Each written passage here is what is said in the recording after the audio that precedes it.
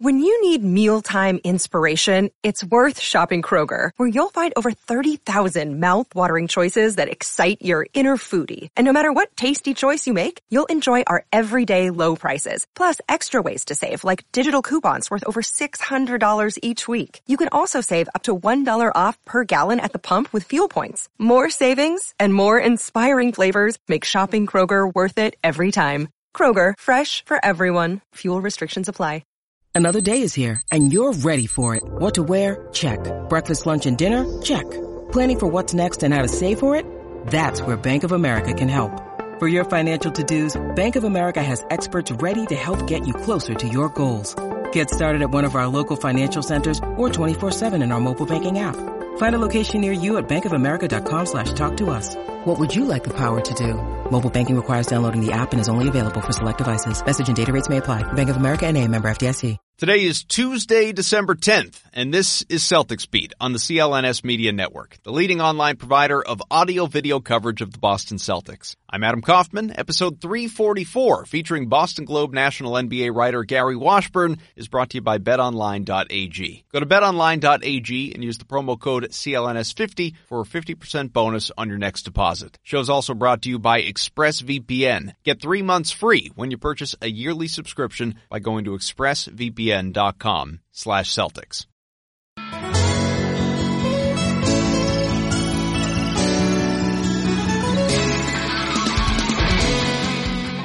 We're back, and you know what? Celtics are playing pretty damn well. 17-5, second in the East, third in the NBA, behind the Lakers and Bucks, and a perfect 10-0 at home after blowing out those horrid Cavaliers last night. C's have won 4 straight, 6 of 7. That's a lot of numbers to tell you what you already know, which is this team really good, and the fans, you love it. So does Brad Stevens. It's a special city to coach in. It's a special city to play in. We said from day one with this group, you know, our number one objective was to be a team that Boston liked. That's it. So we'll hopefully, be that. Well, mission accomplished, Coach. Welcome into another edition of Celtics Beat. Appreciate your patience with us, of course, releasing on a Tuesday. I know far from the normal Sunday, but there are various reasons that we pushed it today. And one of which, frankly, I'm happy about is that we were able to wait for the return of Gordon Hayward. So we'll react to that among other things. Kaufman back with you alongside Boston Globe national NBA writer Gary Washburn. Gary, how's it going? Pretty good, Adam. Pretty good. How's it going? Good. I'm always happy to have you here, and I know we'll chat for a while about a whole bunch of different things, but just broad scope. Here's where I want to begin, especially since you cover the entire league and not just the C's. I've been saying for a while, if everything breaks right, Celts can win the East. And I didn't mean the regular season when I started first saying that. I meant representing the conference in the finals. But what's kind of funny is sometimes, we say things, but only recently do I feel like I've actually bought into my own take. It felt like a long if, that if everything breaks right. And now seems like a legit possibility. And yes, I say that while acknowledging that the Bucks have won 15 straight. Yeah, I think there's a chance. I think that they've, a quarter way into the season, things are kind of shaken out. They are the second best team from what I see in the East. I mean, Milwaukee is just blowing teams out, but they played a very light schedule, but then they played the Clippers at home with Kawhi and blew them out. So I think the Bucks are at another level right now. And I know the two teams play early next month in Milwaukee, so that should be an interesting matchup. I think Philadelphia has shown some weaknesses and some flaws, been up and down. Indiana's been up and down. Miami's a team that is pretty good, but then kind of folded after the middle way through the first half against the Celtics last week. So the Celtics have a good shot to at least make the conference finals at this point if they continue. And I don't think people have seen, and we haven't seen really what they can do as a full squad with Gordon Hayward. Now Cantor's healthy too, so this is their first time they've had a full squad when they get Marcus Smart back from his eye infection to make that run, get cohesion, learn how to play better together, all of the above. To that point, though, just talking about some of those injuries and absences, things that have kept them out. You know, you mentioned Marcus Smart, the eye infection, so we'll see if he's able to play this next game. But even before that, had some nagging injuries and, would miss time here and there. The one game more recently and even just a little limited earlier than that. Enes Kanter had that long stretch. Daniel Tice missed games. Gordon Hayward, obviously. Kemba Walker had that very short absence when it looked like it could have been much longer when he had the neck stinger and potential concussion. So we haven't seen them as that full group, as you acknowledged. And when we do, when they are all back, and not just back for a game, but back for a stretch of games, what do you think this team's realistic potential is? I know you said that, hey, there's a chance that they could go to the NBA Finals, but from a night in, night out standpoint, should we expect really what we've been seeing, that this group is just a lot better than we expected coming into the year? I mean, I think we really don't know what we could see when this team is fully healthy, and that's probably a good thing because, you got Robert Williams who needs to get some games in, and stay healthy and stay away from these nagging injuries. Kanter said he's starting to get his rhythm back. Hayward obviously now back. Smart going to get back. So, I think they can get even better. And I don't think they've been playing very good basketball of late. Very slow starts, they eked out a win over the Knicks. They have not been as efficient as they were since probably that Clippers game. The Denver game, you can kind of mark that as an exception because of Kemba's injury, but they've been kind of hanging on. I was impressed with their win over Denver. They kind of blew Denver out. Denver's won at Boston the last couple of years. Denver's kind of had their number, so that was a good victory. But they didn't play well at Brooklyn. So they got and they have some tests coming up. Indiana, Philadelphia back to back. Dallas next week. They get a nice little break before that. So it's a lot. If you're the Celtics to look forward to, Celtics fans to look forward to see how this team meshes. And I think, Adam, they're building equity right now. You just keep winning these games. Yep. And the reason that 2 years ago they were the number one seed was they got off to that 16-2 start. And that's how they were able to claim it. And, these games in November, December are just as important as March and April in terms of the standings. So I think it's good they're winning these games, building equity, because the season's going to get progressively tougher. They got to go back out west. They've got a couple more matchups with Milwaukee. Obviously, 3 more matchups with Philly, 3 more with Toronto. So it's going to get more difficult. But I think what they're doing now is very good.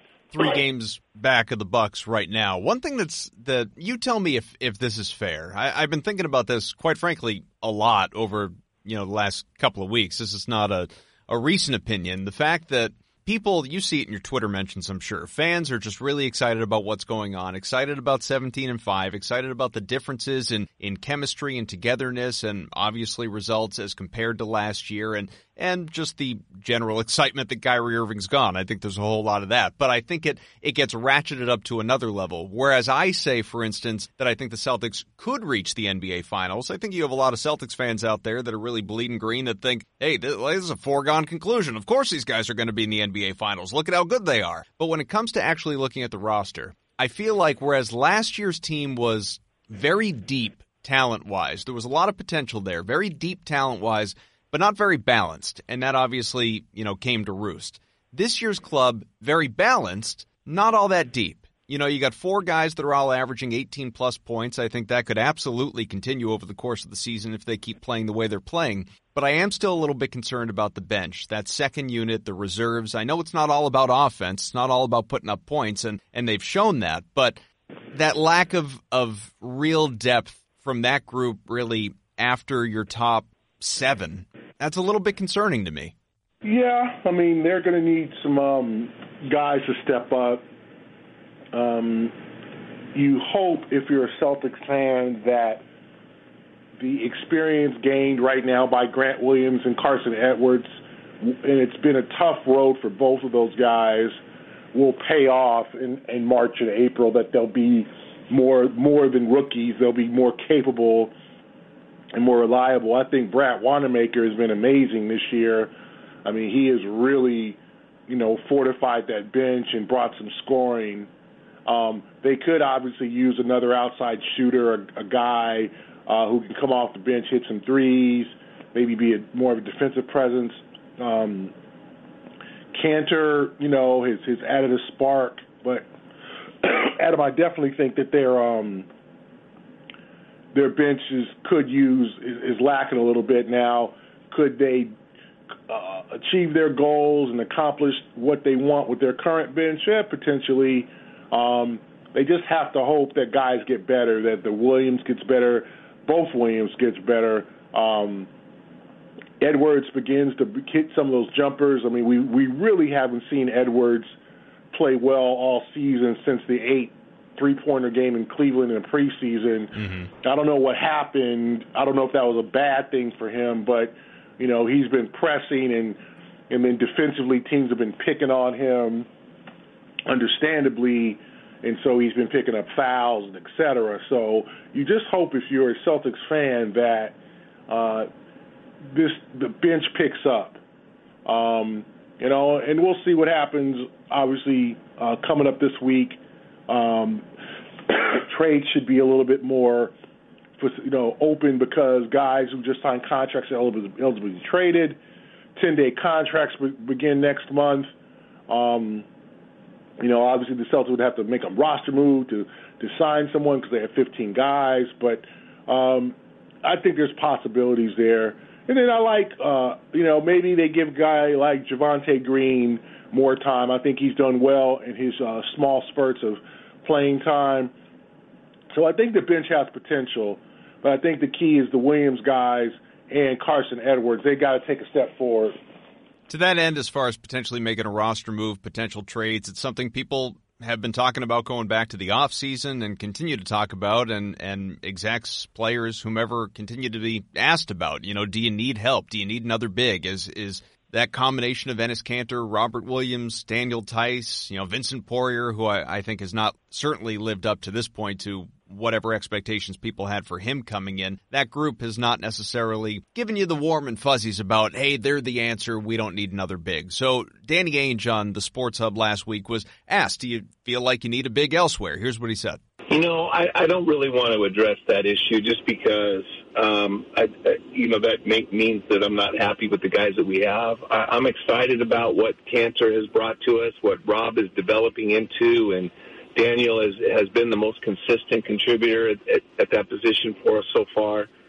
So, I'm always looking to find ways to improve our team, but you do hear a lot that, Celtics are a big man away. Well, yeah, if we had Bill Russell, we'd be a favorite for the title. Mm-hmm. But, our guys are playing hard and they're battling against the other team's bigs every night, and we're doing it by committee, and it's been fun to watch. You mentioned there could be some possibilities there, Gary. I know more recently people have talked about Kevin Love or Andre Drummond. Those are obviously big fish with big salaries where you're really remaking your roster if you're making a move like that. And I don't think either one is remotely realistic. You can tell me if you disagree. But what do you think is a realistic possibility if this club is looking to go out and upgrade? Yeah, that's a good question. It all depends on what salary they want to give up, because if you want to get Kevin Love, you're going to have to give up Gordon Hayward, okay? And then a draft pick, because Gordon's got to opt out this year. So if you trade Gordon to a bad team, does Gordon opt in after having a really good year, which he's having, or does he opt out and try free agency again? That's a good question. So there's always a kind of a caveat, trick to Hayward.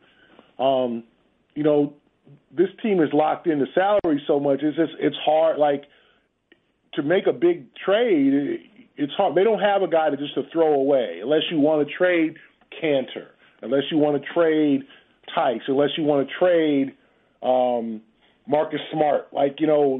That's going to be the price. Because Wanamaker doesn't make enough to facilitate a trade. or you're going to trade one of your rookies, but you're going to have to add some salary. See, that's a thing about the Celtics salary structure is, I mean, everybody that they don't have a bad contract or a guy who's not playing that they can dump. Let's say, how it is, Adam, trade bad contract for bad contract and then add in a draft pick. That's really not possible here. If you look at the roster, I don't think they would think about trading Smart. But that's Jalen Daniel Tice makes $5 million.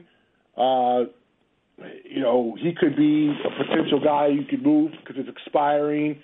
Cantor $5 million. So it's a difficult thing to make a trade, especially for some of these let's get Drummond. Drummond makes $25 million. So who are you going to move besides Hayward? Because Hayward's going to have to be the guy if you're thinking about trading somebody who makes $25 million a year because the salaries would match. On top of that, too, Gary, a lot of time people just fall in love with names and names on paper, or they look at an individual category, a statistic, like we know Andre Drummond is an elite rebounder, but again, you tell me if you think otherwise. Andre Drummond isn't a good fit in Boston. He doesn't play to Brad Stevens' system the way that you want a guy out there. No, I think that Stevens could probably work with him better to make him to maximize his talents. I mean, I think he can be a better rim protector. He's an amazing rebounder. He's a better free throw shooter. I think Drummond's one of those guys that Stevens looks at him and goes, wow, if I had him for a few months and could work with him, man, I could make him into a star. Not just a numbers guy. Not just a guy who on occasion puts up 20 rebounds, but then when he plays against Embiid, he gets flattened, or Detroit's still 9 games under 500 because he doesn't make winning plays. I think if you're Brad, I think that's what you would. I think that's what you would. You would want. You would look at him and go, man, I could work with that guy, but I don't think he's worth gutting out your roster. No. These are difficult. These are the difficulties of making an NBA trade. Is that you got to have the salaries to match, and the Celtics have gotten to a point where they don't have bad. There's no Gerald Wallace, there's no Keith Bogans, there's no guys. Courtney Lee. There's no guys on this roster. Those were the days. Yeah, who are just hanging out and waiting to get traded. All their players who get paid are useful.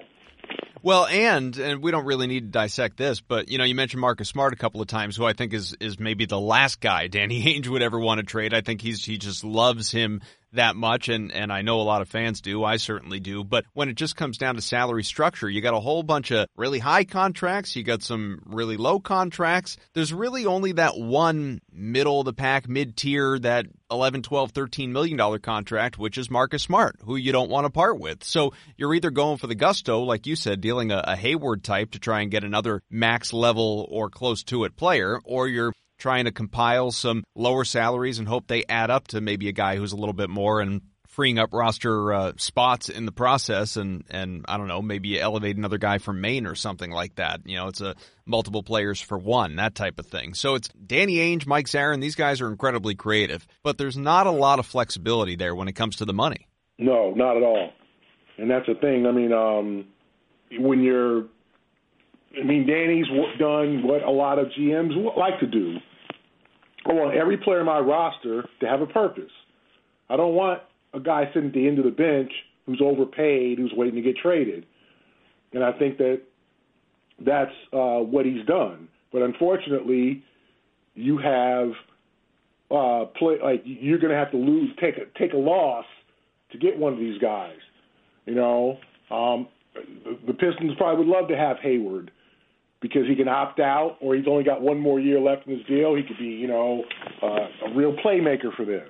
But do you want to change the face of your roster by doing that? That would be a real chance. Remember 7 years ago, the Kendrick Perkins trade. Mm-hmm. where you gave up Perk thinking Shaq was going to come back, and you got Jeff Green in return, and it didn't work out. Green wasn't the difference maker. Green didn't have the motor, the drive, all the above that you were hoping he'd get coming to Boston. It didn't work out. And you changed kind of the face of your roster by trading Perk.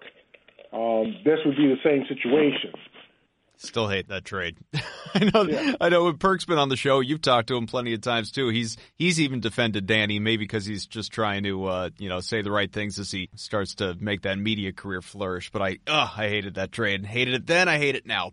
One quick break to tell you that football and basketball seasons, they're in full swing. So get into the game with our exclusive sports betting partners, betonline.ag. Sign up today to receive your 50% welcome bonus on your first deposit to start betting college or professional ball. Every spread, every total, every winner or loser, straight bet, parlay, tease your way through the season. You have all sorts of options. You can even bet on wild prop bets. Who's going to win the college football playoff? Who's going to be NFL MVP? Who's going to win the Super Bowl? NBA champion? There are a bunch of things at your disposal. You can get the fastest market odds, updates, and payouts with our new sportsbook partners, betonline.ag. Head over to BetOnline today on your mobile device. Join and use promo code CLNS50 to receive your 50% welcome bonus. BetOnline.ag, your online sportsbook experts. Let's get back to the show. Gordon Hayward has come up a number of times here already in the first little bit that we've been talking. So let's talk about Hayward because he's back 2 weeks earlier than expected. A lot of people was, right around Christmas time was the expectation with that timeline. Comes back, obviously, in that game against Cleveland, which is a good soft landing, good way to re-entry for him into the lineup, and returns with his smart, playmaking, efficient self, 14 points, 7 of 10 shooting, 26 minutes. Said the hand felt good and added. I got some easy looks, so getting one in transition felt good. Anytime you get a layup, definitely makes the rim get a little bit bigger for you. But, I think it's a lot easier this time to come back from something when you can run around and you don't have to rest your legs. So it's just my left hand, so that made it a lot easier. Hayward, of course, having broken the hand November 9th in San Antonio, and so it's great that he's back. I think people are thrilled about it, as they should be. The thing that I was looking forward to most going into that game last night that we'll see eventually, maybe even in this next game, but we didn't see last night, was how Brad would kind of manage the rotations when he had his top six. But then obviously Marcus Smart doesn't play. So Hayward does, I think, what you would have expected and balances out there with Tatum and with Brown and with Kemba. All these guys, or at least the other three, all go for 19 plus. So it's consistent to what we've seen so far this year. But what impressed you most seeing Gordon back out there, and what are your expectations for him going forward in the next little bit? I just think Gordon's going to get better. I think he's going to be more of a playmaker. I think you can look at to the first 9 games or 8 or 9 games of the season before he got hurt in San Antonio. I think he's going to definitely have that type of impact where he's going to take pressure off Jalen and off Jason and Kemba. Now you got 4 guys who can score over 20 points on any given night. I think that's a luxury in a league that's really offensive right now. This league is definitely a lot of offense is being scored. So a lot of points being scored, excuse me. So I think they desperately need a guy like Hayward, especially against the elite teams who are going to play good defense and they're going to shut down and double Kemba and blitz Tatum. That fourth option is critical. So I think the sky's the limit in terms of what Hayward can do, and I think that we just started to see him get comfortable in his own skin and his own game, get his confidence back before he got hurt. So if you're a Celtic fan, you hope that he can stay healthy and, get 30, 40 games under his belt, and let's see what happens in April. As good as Hayward is, as great as Kemba Walker is, and we'll talk more about him coming up here, it's really the future is now territory with Jason Tatum and Jaylen Brown. Brown gets the fat new contract, which I thought was a good one at the time. I know a lot of people were made a little queasy about it, wondering how a guy of that caliber gets that kind of money, an extension that hasn't even kicked in yet. the 4 for 100 plus and already looks well worth it. He's having himself a career year. I would think is in a conversation for consideration to be an all-star, but it's in particular, and Tatum, of course, averaging 20 plus right now. These two guys are thriving individually and together, and here's what Brown said about his relationship with Tatum. I guess we feed off each other. I guess we got, kind of different games, kind of opposite, but it makes sense. It's like fire and ice, so we just try to come out and be aggressive. At first, it was like we was cool, but at the same time, we was totally different. So we kind of just did our own thing, but as we got older, it kind of just makes sense. At first, I ain't like JT. I'm just playing. That's my guy. He's a good dude, family oriented, and he handles himself the same way every day. So you can't really be too mad at anything like that. You can really tell over just media sessions, and you know it better than I do. You're there, but how much more comfortable in his skin and in his role and with this team and in this city and on and on and on Jaylen Brown seems to be this year as compared to previous years. And maybe that's because Kyrie Irving's gone. I know there was friction there, or maybe it's as simple as he's got the contract. He doesn't have to think about that anymore. Maybe it's the role and he knows he's starting, not coming off the bench. Maybe it's all the above. But the ceiling is even higher than I think a lot of people thought coming into the year. I think Jaylen, has a lot of potential. And I think that him and Jason are different. And I think Jason is a guy who is a basketball player, just a natural ball player. I think Jaylen is an athlete who is learning how to play basketball. And I think if you really look at, some of the greats of the game and the history of the game, there are guys who come into this league that are just great players, good shooters. They're polished. You look at a guy like a Pierce or Ray Allen or Kobe, like guys that just know how to play ball. I think Jaylen was more, and I'm not comparing him to LeBron James, like, he's got the LeBron talent. LeBron was a physical freak who over the last 17 years has really learned how to be great at basketball, in my opinion. I think that, his first few years were, the dunks and the high-flying plays, but, then you see the turnaround jumpers and three-pointers and the, touching the layups off the glass when he can't get to the rim, like becoming a great basketball player. I think some guys are naturally gifted in basketball, or it's from the AAU and playing when they're 6-7 years old, beginning when they're that age, and just being natural hoopers. Like I would say a Kobe Bryant's like that. And I think Tatum is in that mold, where I think Jaylen came really raw out of college one year as this athlete who, when he gets it, he'll be a monster. And I think that's what Celtic fans are beginning to see, that he's learned how to shoot the three, especially in the corner. He's learned how to use the glass. He doesn't have to dunk everything. That's what the nuances of the game. It's learning how to play.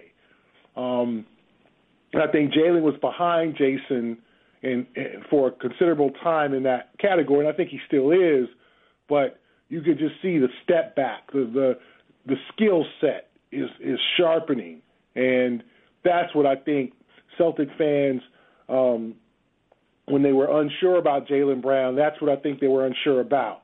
Well, yeah, he can jump out of the gym, but we need a guy to hit a three. We need a guy to post up. We need a guy to make a tough layup in traffic. Can Jaylen do that? And I think he's answering those questions. Do you think Jason has taken the leap after all of the feedback, maybe not so welcome feedback that he received last year about, you've taken a step back, or you've stabilized, when are you going to take that step forward? And here we are, quarter of the way into the season, and the numbers are obviously gaudy, but ignoring that, what he has done on the floor, are you much more impressed compared to what you were watching him last year? Yeah, he's taking more threes as he should. And I also think that Jason is being more steady. There's times, complaining too much to the officials. But if you look at his numbers, Adam, he's taking 3 more threes a game. That means that's 3 less of those 21-footers, the 19-footer step backs he was taking last year. He's just becoming more efficient.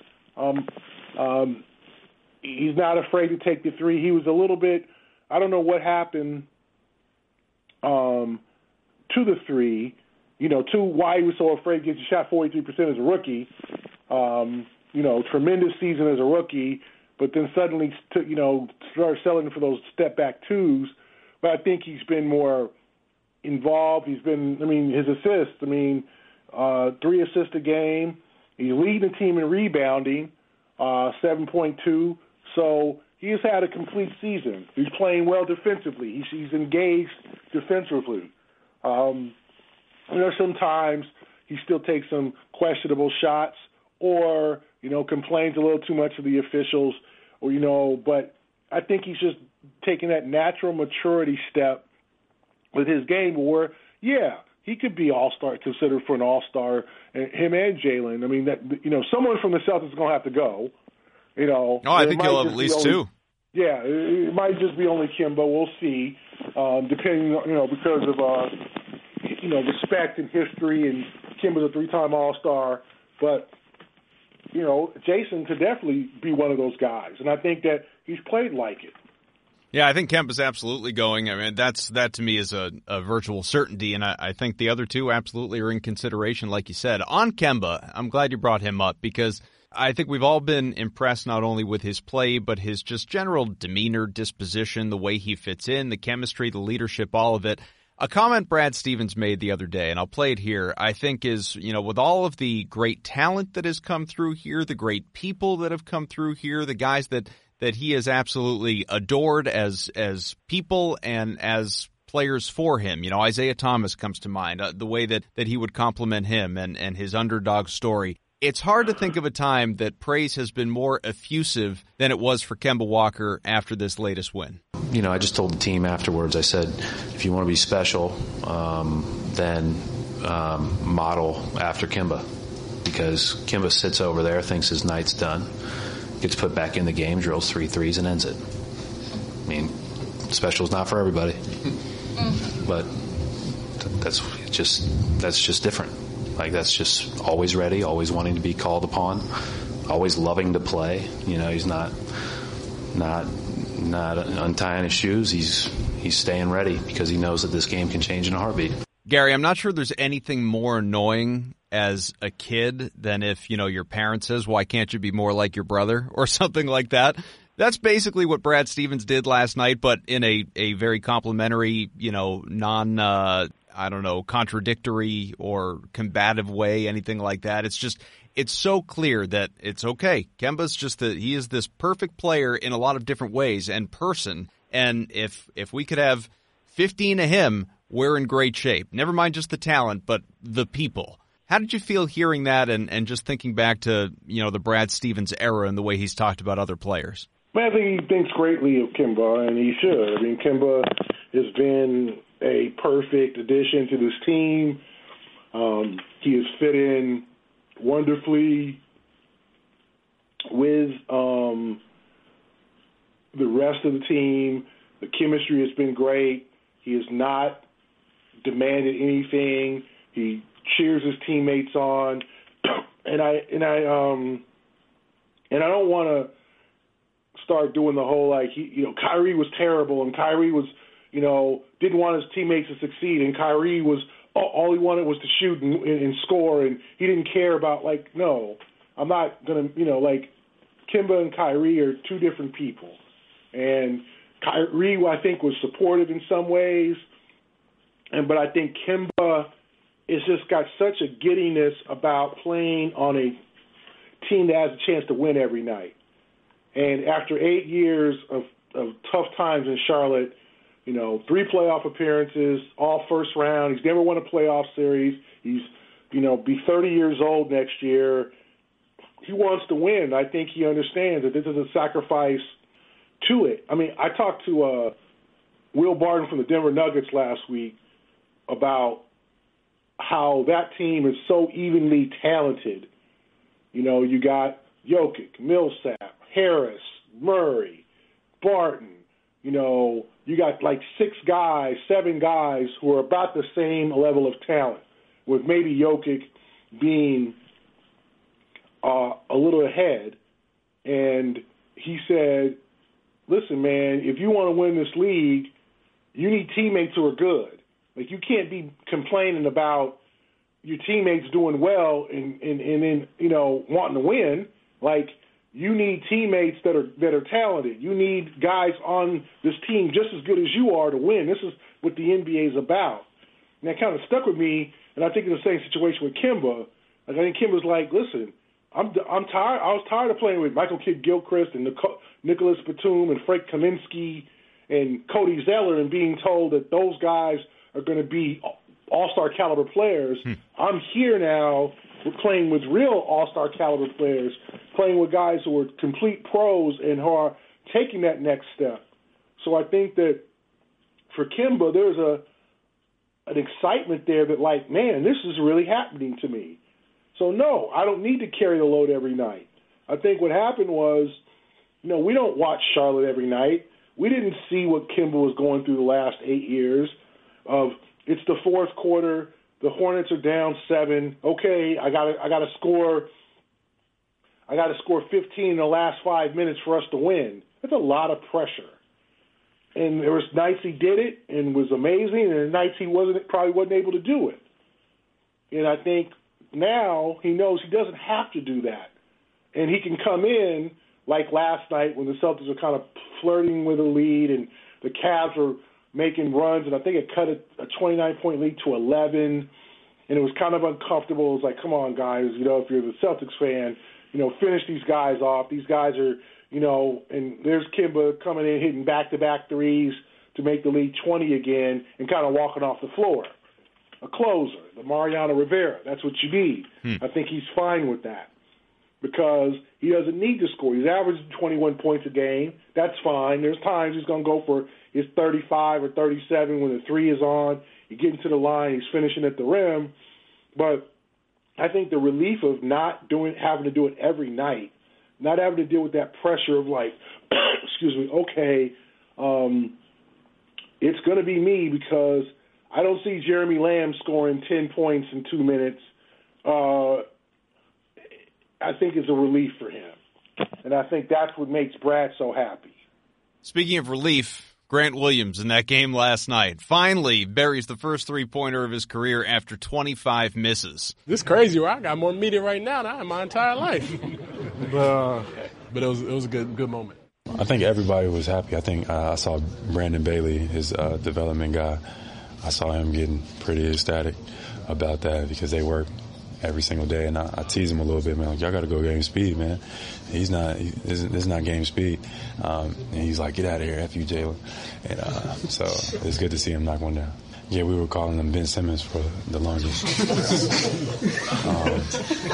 But he knocked one down, and Ben knocked him down too. So shout out to both of those guys. Like I said before about Jaylen Brown being comfortable in his own skin and just free with the mic and all that stuff, that Ben Simmons line, I mean, that's skull face emoji moment on Twitter. Stone Cold Killer throwing that out in both complimenting Grant Williams and insulting Philadelphia in the process. Yeah, I probably think he meant to he probably would take that back considering Philadelphia's coming in. Right. I'm not saying that, you know, that's not what they called him, but I think if the quote, you ran the full quote at him, and there were, you know, people who were just saying, oh, we were calling him Ben Simmons, but then as you see, you know, Jalen basically said, you know, props to Williams and Simmons for hitting threes and you know, credit to them as opposed to, you know, he kind of wanting to frame it positively because he knows how that came across. Right. But you're right. He is more relaxed this year, and I think that it has something to do with Kyrie's departure, but also taking more of a responsibility in the team and more in the a better environment, more responsibility in the team's success. It's a partnership now, not a monopoly as I think it was last year where it was Kyrie and the guys. Kimba doesn't kind of operate that way. I think Jalen and Jason both feel real invested, and Jalen should. They just paid him $115 million. So if I'm Jalen, I'm feeling pretty good too and pretty comfortable because the team is invested in you. You know, a team that hadn't signed a rookie extension in 10 years signed you to one to where you're making nearly $30 million a year. So I would feel very comfortable too if I were Jalen. Last break to tell you today's show also brought to you by ExpressVPN. I live in Boston, but I like watching everyone as much as possible. Helps me stay smart when I'm talking to you as opposed to just pretending. And watching teams outside of Boston used to be a big pain because they don't always show their games in my area. This season, I discovered an amazing trick that lets you watch every single NBA game live for a fraction of the normal cost. It's called ExpressVPN. Here's how it works. NBA offers NBA League Pass, right, which lets you stream games online. But if you live in the U.S. or Canada, it doesn't let you watch all of them. Some games are blacked out. So what do? Fire up ExpressVPN and use it to change your location to a different country. Buy and use the NBA League Pass from there, and boom, no blackouts. Depending on the country, NBA League Pass could cost less than $15 for a whole year. ExpressVPN works on your computer, phone, router, and consoles, just like Fire TV, so you can watch all the games from any device. ExpressVPN also encrypts your data, keeping it safe from hackers. Enjoy all 1,230 games of the NBA season in HD with the world's most trusted VPN, ExpressVPN. Use my special link today to get 3 months free at expressvpn.com/Celtics. After which you can sign up for NBA League Pass at a huge discount. That's expressvpn.com/Celtics. expressvpn.com/Celtics for 3 months free with a 1-year package. Visit expressvpn.com/Celtics to learn more. Let's get back to Gary. I want to hit on this with you relatively quickly anyway, because, you know, much like our Hall of Fame discussion not too long ago, this is another type of topic we could spend a whole show on. But especially as a national guy covers the entire league and talks to people around the league and has perspective of the whole league, there's that conversation right now of different ways that the NBA is looking to improve upon itself, change things. You know, I think there's a little bit of if it ain't broke, don't fix it, but still the 75th anniversary season is on the way, and there's been talk, speculation, reports of adding tournaments, mid-season tournament, just to, you know, try and limit load management and guys sitting out and tanking for draft picks, and much like in college or in soccer, giving people an incentive or motivation to win something in the middle of the year just to kind of keep the season going along, because it is a months-long slog. And then you get to the end of the season and a potential play-in tournament for the playoffs in some ways that are similar to baseball's wild card, and, you know, what would come along with that, and yada, yada, yada. If people haven't read the articles, they can do so. Before I get your take, very quickly, here's what Ainge said about just the idea of the NBA even doing this. I'm not against it. I would say my opinion would be, why not? Why not try it? See how it goes. And, you know, you don't have to make a change and be stuck with the change forever, but I'm not opposed to it. I know they do it in Europe, and it's been, I think, successful. I don't think it's as great as everybody else thinks it is, but I think it's fine. And I think, you know, the French League, they take great pride in the French Cup and the Spanish Cup, and I think that those are interesting events that I've attended, and a little bit more than a normal regular season game. So I'm for it. I don't know the details of what's going to come out of it, but I'm aware of the discussions going on, and excited to see what they come up with. Gary, I'm not for it. I think it's stupid. But what's your opinion? I'm not against the play-in tournament or play-in game for the playoffs. I think the mid-season tournament is a ridiculous idea. I think we are not in Europe. This is not soccer. This is the NBA. This is what the season's about. This is not the Maui Classic. This is not the Great Alaska Shootout. Leave that for college, where you can put the banner up in your – this is the NBA. This is a professional league. Winning the Eastern Conference tournament in February is not going to make a Celtics fan excited. I just don't get that. I think it's hilarious. I think it's great to want to model certain things after international soccer, but that's not the culture that we grew up in. That is the culture that they grew up in France and Germany and England, where they had these mid-season tournaments. But I must admit, Adam, I am completely still confused about who plays what in international soccer and what's a league game and what's a friendly. Like, let's not mess with that. Yeah, it's not for me either. You know, I'm surprised though that you're not against. I won't go so far as to say you're for it, but I think, as you said, you're not against the play-in tournament at the end. You know, to me, I think part of the reason that obviously you fight for seeding, and it's important to finish 7-8 and to avoid ties and that sort of thing. If you have 7 go against 8, and then the winner of that or the loser of that, I should say, go against 9 and 10, and it's weird. I don't. I think it's like if 8 is 5 games ahead of 9, no, hell no, you should not have some play-in tournament so the team with 35 wins against a team with 40 wins, and the winner of the game gets in. No, which could happen. Yeah, I think you would have to. It would depend on the season. I think, let's say if you have two teams tied for the 8th spot, you could have a game to decide the playoff.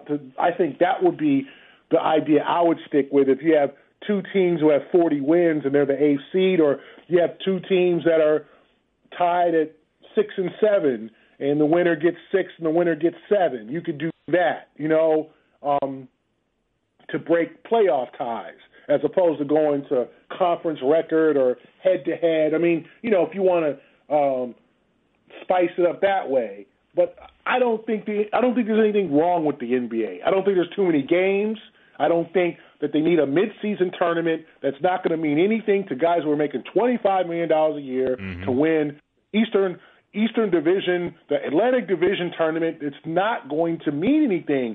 Do you see LeBron James and Kawhi Leonard playing these tournaments? Do you really think that? It's ridiculous to me. This is not the G League. I was watching the G League game the other day, the main game, and they had the rule where 1 free throw means 2. No, what are you doing? It could be like MTV Rock and Jock with the 25-point shot.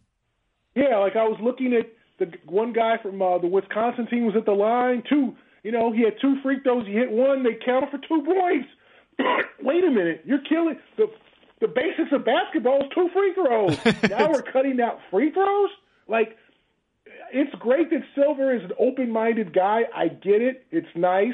1, we don't need a team in London. And 2, we don't need a mid-season tournament that is going to mean nothing to dudes who are literally making $30 million a year. That has no significance or meaning to an NBA championship. No, I mean, the only thing that you could do, and this isn't necessarily something that would motivate the players, but it would motivate management and coaches to basically make them play in these games and not, do the whole load management thing for these tournaments, would be if, and I know Mark Stein and others have written about this possibility, you incentivize teams where at the end of the whole thing, if you're not just winning this East Division midseason crown or whatever the hell, you're getting a draft pick. And, much like baseball, you would then have some compensatory picks or mid-round picks where you just insert a couple draft picks in after the first round, before the second round, that type of thing. Then teams say, okay, well, this is important for us to win this because we're going to get extra draft capital out of it. Then, I can understand the motivation. I still don't like it. I'm not for it. But at least then I could understand how a team would be motivated by it.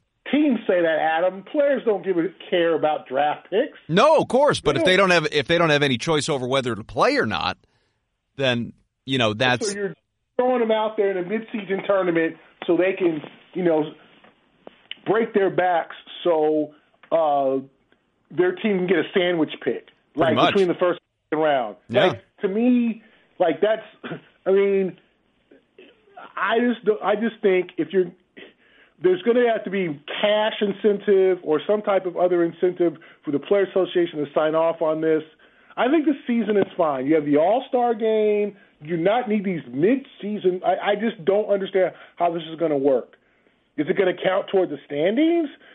Are you going to raise a banner in TD Garden when you win the Atlantic Division tournament? This is not the Maui Classic. This is not the Great Alaska Shootout, I just keep saying that. This is not the East Coast Athletic Christmas Tournament. That's high school. Yeah. That's college. Yeah, when you're one of 360 teams, Division I basketball teams, and you win a tournament, that's a huge deal because there's only one team that can win the championship, and it's not going to be Elon or South Carolina State or Alaska Anchorage, right? So when you win a tournament and you're one of those teams, Nevada or New Mexico State, that is a big deal because the chances are minuscule, less than. I mean, we can go and live for the rest of our lives on the money we would make to bet New Mexico State to win the NCAA tournament. So it is a big deal. This is not college. And I just think, and I think it's the same with soccer. You have so many damn teams that, winning these tournaments for them is a big deal when it's 100 teams over the continent of Europe and there's 24 leagues. This is 30 teams. So winning some midseason tournament, how big of a deal is that really going to be? I just think we got to leave college in college. I think that's big for college because it's memories, and you can hang the banner. Hey, in 2007, we won the Maui Classic. That's great. When a team, or it's like when your team goes to the Sweet 16 or something like that. Davidson makes an unprecedented run to the Sweet 16. That's great because we all know Davidson has no chance to win the title. None, zero. I'm with you, and I couldn't agree more. I appreciate you coming in hot with it. Let's do this for the last couple minutes I have you here. I've got a handful of Twitter questions that I solicited. I'll just go rapid fire with them. You can, and answer in a couple of sentences. Here's the first one from Brian. With Gordon Hayward back, do you expect Jaylen Brown to continue to put up his numbers? Yeah, because I think they'll take turns. I mean, last night, 21 points. I think that the wealth will be shared. And I don't think, I think that the guys understand that it will make things easier on offense for them if guys are playing close up, doubling, more focus on Hayward or doubling Tatum. It'll make it easier for everybody when defenses are focused on other guys. So I definitely think that it'll be easier for them. From T. Mills, would Kevin Love be a good addition, knowing this team needs a big, but not sure that he fits exactly what they're looking for? Not with 3 years and $90 million left on his deal, no. I mean, I think he's a good player, still averaging a double-double, but I just think the price at this point is too high. Brett wants to know, can you think of any big men that are expected to be bought out this season? That's a good question. I'd have to look at players in the final year of their contracts. I mean, if you look, I thought they could have a guy like Dwayne Dedmon isn't playing much in Sacramento. He's a guy who could help. There are guys around the league, especially now with December 15th and guys can be traded. There's going to be guys out there available. But to sit there and think that there's going to be some center waived from a bad team and allowed to sign with anybody, that's the Celtics' best hope.